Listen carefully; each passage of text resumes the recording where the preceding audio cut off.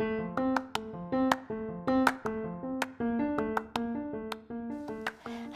this is Chani, and you're listening to my first ever episode to my podcast, Flawed. Now, just a little disclaimer before we start off.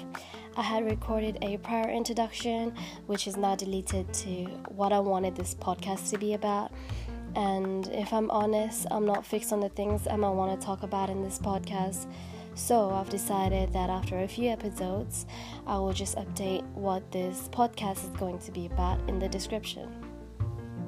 I do know that I want this podcast to help me reflect on things in my life, as well as wanting it to be a space where we can grow, particularly by hearing other people's viewpoints and ideas, so I can broaden my perspective and understanding, and maybe you can with me too. And right now, if I do sound a little weird to you, that's because I'm suffering through a cold right now, and it's getting better at the moment, but I'm still having a lot of sniffles.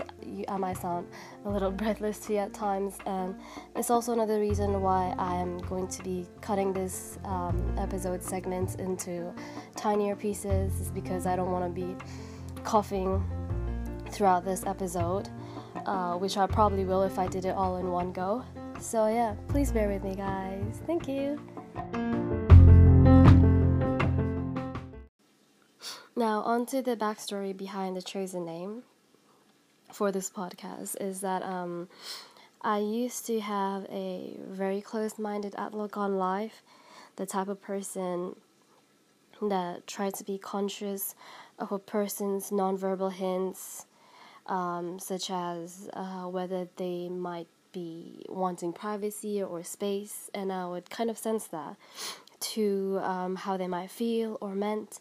And I wanted the same treatment from others. Maybe it was because I don't usually like confrontation, and I try to avoid it as much as I can. So I tried to read between the lines of what a person is trying to hint at without actually communicating it with me.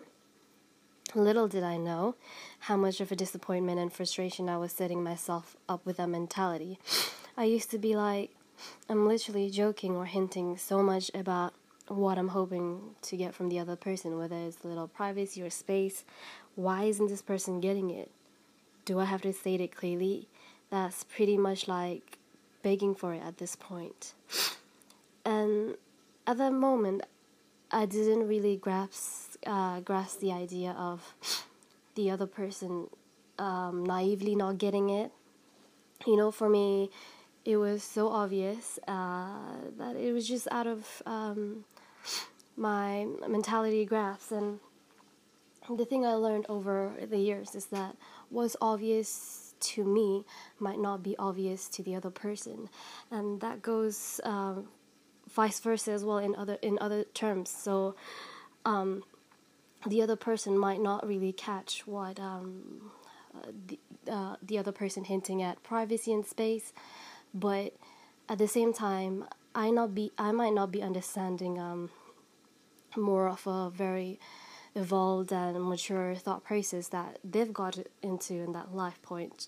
So in that sense, I just want to emphasize on the importance that if you do want to take something out of this episode, is that what's obvious to you might not be obvious to another person. So please take that into consideration and clearly communicate what you want out of a situation or a person. Now, back onto what I was trying to say. I had that type of thought process for a long time.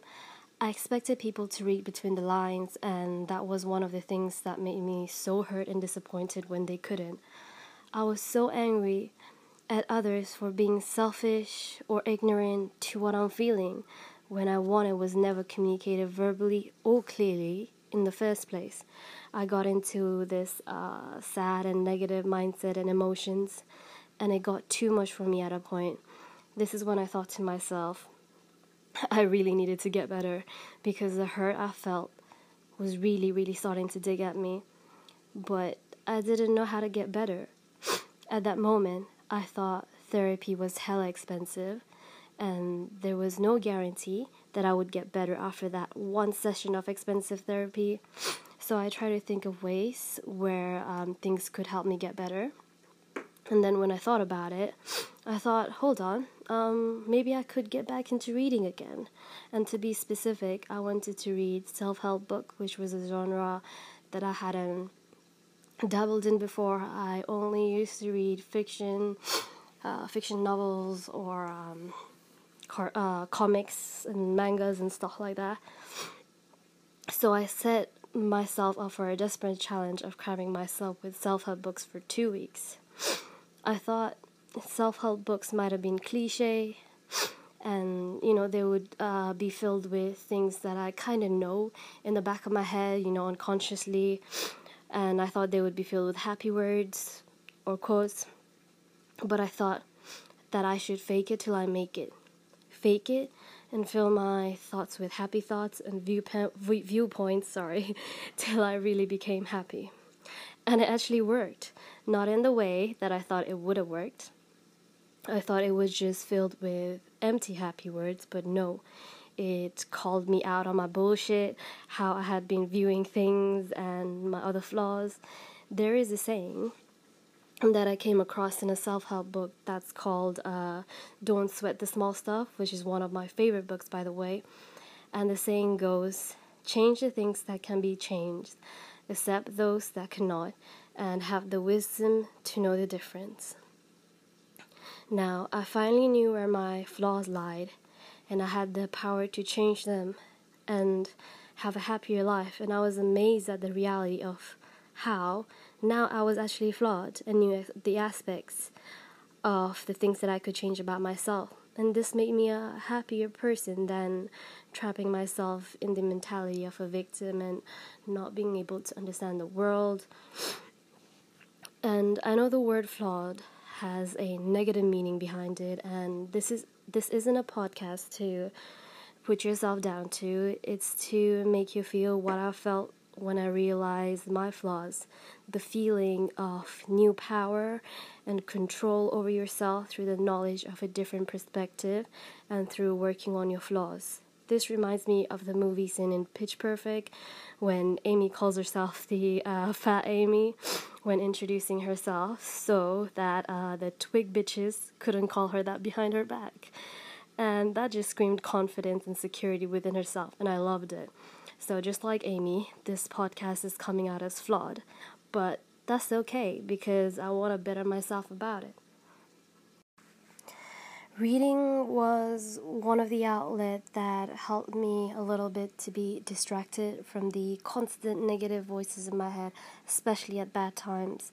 Now I know that some people might not like reading books, and just the thought of it might put them to sleep. So in that case, I hope that I can be the alternative voice that helps you be distracted from the negative thoughts you might have here and there, or the voice and chatter that accompanies you while you do mindless tasks, maybe even a white background that might provide you comfort or help you sleep. Either way, I'm so thankful that you took your time listening to me and hope it helps you in one way or the other. Now, a little bit of a confession. I'm currently unemployed, creatively unmotivated, and my physical health has been pretty neglected. And I'm pretty sure you guys can already tell by the breathlessness in my voice. And of course, I have no one but myself to blame. But I'm hoping that reflecting and talking about things will relight the passion in life for me, as well as motivating myself for the sole importance for doing it for myself. One of the most important points that I did want to get across is that you don't have to agree to everything I say in this podcast. I'm not always right, and I don't profess to be, and I don't know all the answers. And I'm also always trying to re-educate myself. So what I think might be right now I might have a different opinion of it 5 or 10 years down the line. So it's okay. I can't remember the exact quote or book that the writer has suggested this idea, but it felt so revolutionary and liberating that finally a writer actually notified the readers that they don't have to agree to everything that they read on their own book or other books and ideas. It encouraged the reader to form their own opinions upon what they've read unlike in pretty much most platforms where I hear opinions voiced in a way that is more persuasive than expressive, in a matter that if you don't agree to whatever the person might be saying, then you're on the wrong side. And I have a fear that this type of persuasion might make viewers, listeners, or readers follow an opinion more blindly than out of actual understanding. I have read books that even though I kind of see where they're coming from, or even if I get the message that they're trying to get across, I don't want to commit to it. This might be because I don't fully grasp the idea of it, or that the ideas I've read about might be hard to apply to my life at that moment in time, and so on. The point to that is to listen to new ideas, alternative ideas too, and take your time to come to your own understanding of it. Something new that I came across this week was a very intriguing Netflix documentary called The Social Dilemma. This documentary has tech experts that talk about how our society has changed through social networking. It talks about how damaging and addictive it can be. One of the speakers, Tristan Harris, said something that I related to. Quote, "We are training and conditioning a whole new generation of people that when we are uncomfortable or lonely or uncertain or afraid, we have a digital pacifier for ourselves. I have never heard someone refer to the technologies that we so often use today to be referred to as a digital pacifier, but this couldn't be any more accurate. Looking back now, how many times have I pulled out my phone in a social situation where I felt uncomfortable, awkward, or even bored? I'm so used to having my technology comfort me in social situations that I think I get anxious sometimes at social settings that doesn't involve the closest of my friends. I worry that I won't have a witty response, or what if I come across awkward, or even worse, a random awkward silence between conversations? What if I say something wrong? What if I come across boring? Or what if I simply can't stand being in the social situation? Or my social battery dies and I'll have nowhere to escape, and I'll have to force myself to go through with it out of politeness. It's so easy to ignore a conversation you don't like or know what to say online, as well as in social media.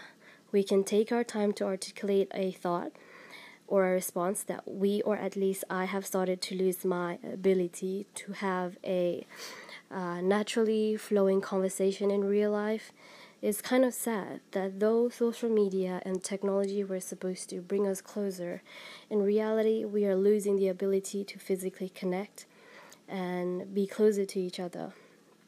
Therefore, this week, I will cut down on my social media usage and try to have more verbal talks, although this challenge is harder to do because of the pandemic. But I do highly recommend the documentary. It's a must-watch for sure.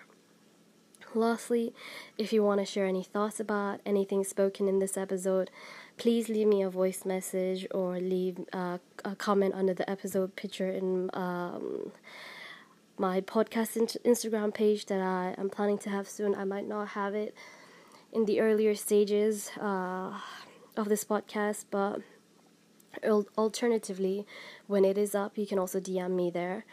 I will try my best to get back to you. Thank you for listening today. I hope you liked this week's episode, and hopefully I'll catch you in the next one. Till then, I hope you have a great day and a great week. Thank you. Bye.